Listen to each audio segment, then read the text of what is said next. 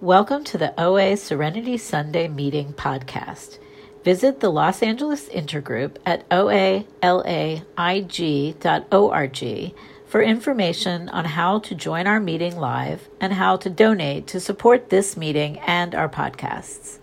The opinions expressed on the Serenity Sunday podcast are those of the individual speakers and do not represent OA as a whole. And now our speaker. Hi, I'm Shannon. I'm a grateful recovering compulsive eater. Clear the screen. Thanks for asking me to be here to lead today. And it's so great to see all the people that are here. It's feeling very connected and fun. I still get like a little goosebumps when they say welcome home. And having been here for 10 years in this program, a couple of years in another program before that got me here, it feels like family, it feels like home, seeing everybody.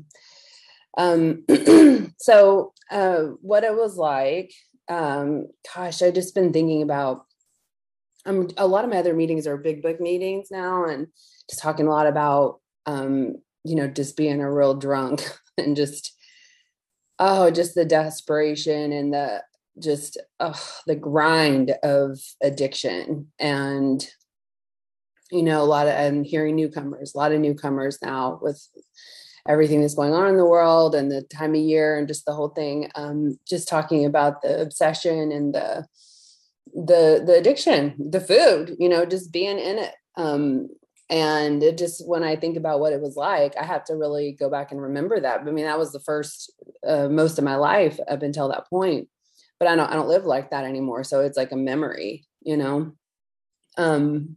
it's weird. It's like, it's hard to believe that it was that way, but also it's just so right there, and it's always right there.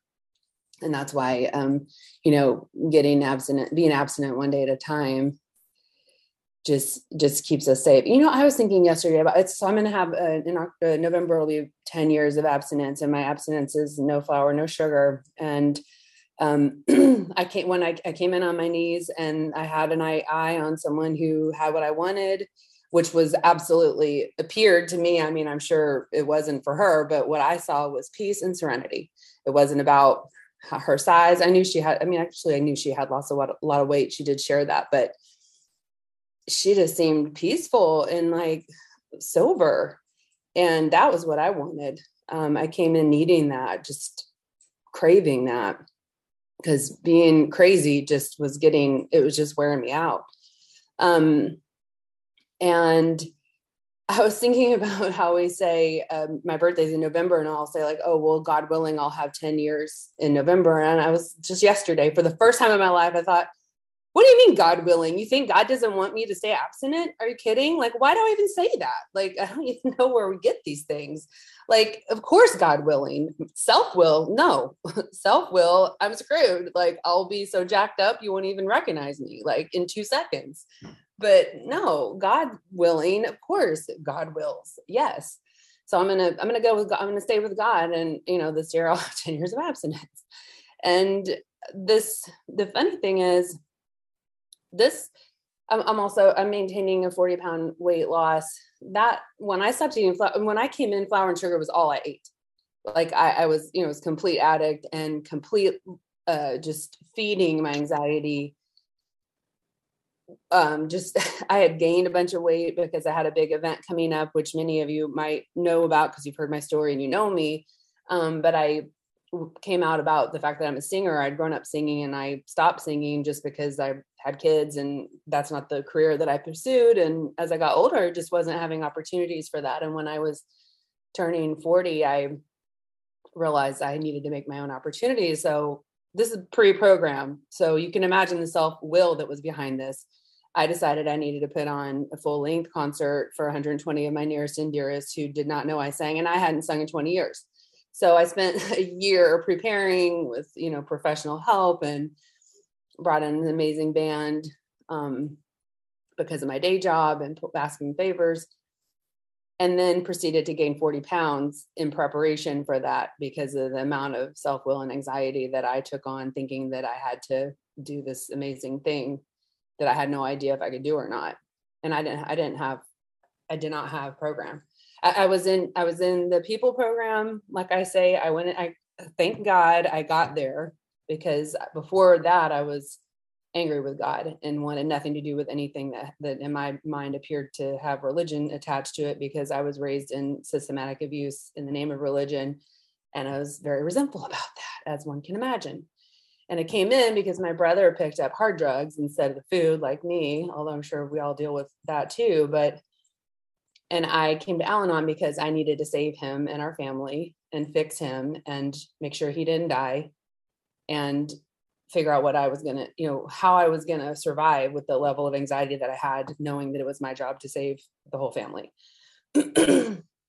And didn't get a sponsor and didn't work the steps, but I came to the rooms religiously, one meeting a week, and sat there and listened, and just kind of started to crack apart, and just saw that, I always think about, and this is the same in OA. So this is just my story, but like people would say someone would mention like that they were feeling suicidal.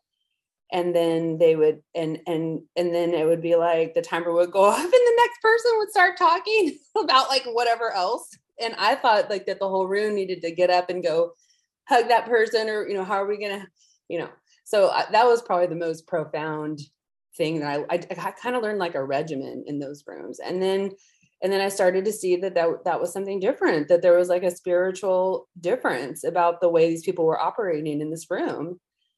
And so when I gained all that weight, I was just like, what is wrong with me? And then I said, oh, I'm an addict too. I'm an addict. It's not my brother. It's me. Like, this is my issue. This is for me to get right, and for me to get with a higher power and ask for help and surrender. So I made a deal with the God of my understanding at that moment, that if he would get me through that concert, that I would come to OA on Monday morning. And that's exactly, thank you.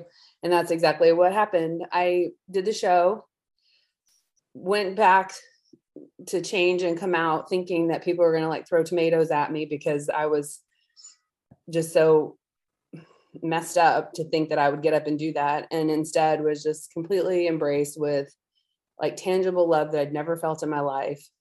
And now I know from program, and I knew this then just innately, it had nothing to do with ego. And I knew that because I was like self-deprecating beyond like barely being able to breathe. But it was God. It was like this just gift that had been shared, that people received and that they gave back. And it was just this amazing thing. Like I saw God, like, and it, and it was in music and just in that sharing. And, that's what we do here. I didn't know that then, but I had made that deal with God and I stuck to it. By the way, the birthday cake was gone by the time I got out, and I never had any because I stopped eating sugar on that Monday. And that was like my last chance to get cake. So, and I stood outside the room. I went to the cottage Monday morning, 10 a.m., which is still my home meeting. And I stood outside and I was pissed, even though I promised I would go, but I felt, like I was being forced. And I stood there and I was like, I can't believe that, like, I have to do this because I can't stop going to a drive-through and eating cheeseburgers. Like, this is disgusting. What is wrong? And I heard God say, like, audibly for me, it was like, you don't need more food. You just need more me. And I said, okay. And I knew I wasn't going to find it anywhere else because I wasn't going to church. So I came in and got sponsor. And she said, I don't eat flour or sugar. And that's the way I sponsor. And I said, that's crazy. No one does that. There's no such thing. Because I've been, I'm raised in a family of dieters and I don't know anybody who ever did that, I'm not from California. Maybe in California that was normal to be so healthy. But to me, that was like, so we're monks here? Or like, I don't understand like what you're talking about. Like that's all I eat. Like cookies and white, like hamburger buns were like my sustenance of life at that time. So I just couldn't believe it. And I thought, well, this is not possible. And she said, just pray about it and call me tomorrow. See if you can get a day kind of thing. And I'm like, pray about it. I don't even know, but I wanted what she had, and I'd had that a spiritual experience enough to know that I wanted something. And I just said, my way got me right here, way overweight, miserable, scared to death, no hope for any kind of difference. So I was like, all right, if she's doing it, I guess it's possible. And I just started doing it one day at a time. And that abstinence has kept me safe. It got me sober. I wasn't sober before that. And I, like the whites of my eyes like showed up. I started being able to look at people. When I first came in, I had to sit in the back corner with nobody around me. I had to be by the door. I needed to see that exit and be like pretty much where I could reach out and touch it. And I did not speak to anyone for probably, other than my sponsor, for probably a year. I don't even remember if I shared. I don't even know. And I remember when people started talking to me, it's like, I'm from a small town. I'm like a social person, but in this, the whole thing was like the Twilight Zone. I was saying, I remember in that Al-Anon meeting, this girl like handed me her phone number on a little piece of paper. I thought I was like in a science fiction movie. Like who does that? Who like slips you their phone number on a little piece of paper? Like, why is she doing this? Like, leave me alone. And I'm only sharing that to just say how far I've come and like how big a deal it was to surrender to this program.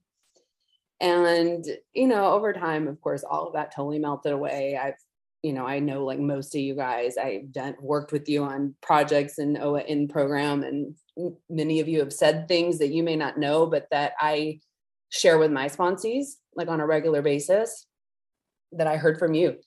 So it's like, this is my home, and it's pretty amazing how it works. And, let's see, I'm going to move to current now, even though I don't think the timer went off yet, but I'm sure it's close enough. Because, that's kind of what happened. That was it. I surrendered and I started getting sober, and I just kept coming back, and I took service positions and, had sponsors and did what they said. And I've worked in a couple of other programs that have helped to deepen like the things that I've learned here. And I definitely learned that for me, fear, resentment. I think resentment comes later. First one, the natural one for me is fear and anxiety. Having been raised in abuse and just really twisted messaging that has to do with someone telling you because of like religious beliefs or whatever, that this is right and you're wrong, but it's not right. Like that whole thing was a real twist.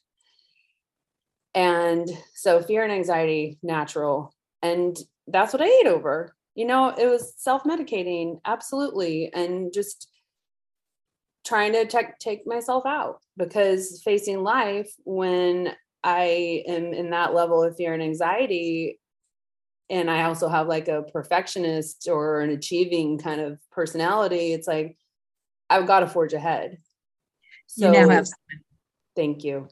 So I can only do that with a drug of choice, which is food. I have to numb and just self-medicate basically. And then you come here and you take that away. And for me, that ended up being a good thing, I guess, because I was desperate. And I knew that what I had done was too painful, and that there had to be something better here. I believed the promises, maybe because of my upbringing. And, when I heard the promises the first time, I said, oh, that sounds like it. That's what I'm going for here. And if they're saying that's what we're going to get, then I'm going to keep coming back.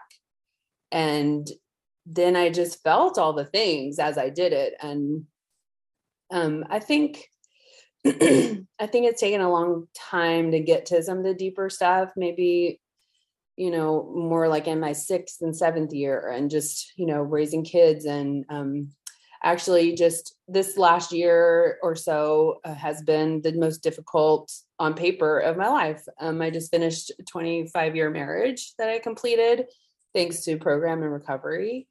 My daughter graduated high school and is leaving for college, which is a big deal. I have had like changes in my body that I'm not comfortable with. And I also had I've had other friendships that have gone by the wayside that were very painful to lose. And I've had to turn to program in a way that's new, like to really go in deep in a way that, I mean, the first time it was about getting sober, and then it was about just doing it, the thing, and just staying sober and showing up and learning.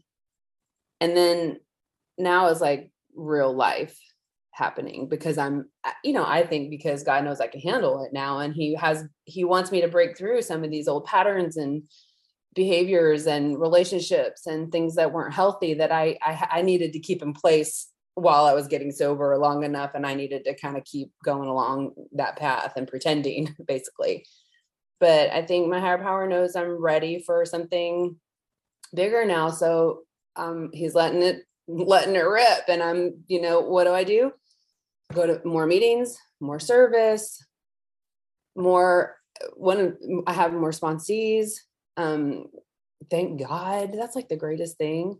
So hearing them work the steps, being able to just share my experience, strength, and hope, honestly, because it's not about, there's no ego in this for me. Like outside, that's an issue, but here it's not, because it's just not gonna work. Like I know what that got me. I know what that gets me. And it's not what I want, fear is still always kind of the knee jerk. And that's what came up this year when things started getting bad. And hard, really difficult and tricky. But I really use the tools. And the biggest thing the kind of joke that came out of it, that, I mean, it was such a God thing for me to come up with this, because now it saves me every day. But it was like, I was talking to a sponsee and we were talking about using, like, whether we're using food or shopping or whatever. And just like, why do we think it's easier to like get in my car, go somewhere, park, spend money, go to the mall, buy something, try something on, or food or whatever, come back, do the whole rigmarole, when I could have just sat here and just quietly done nothing and waited and breathed?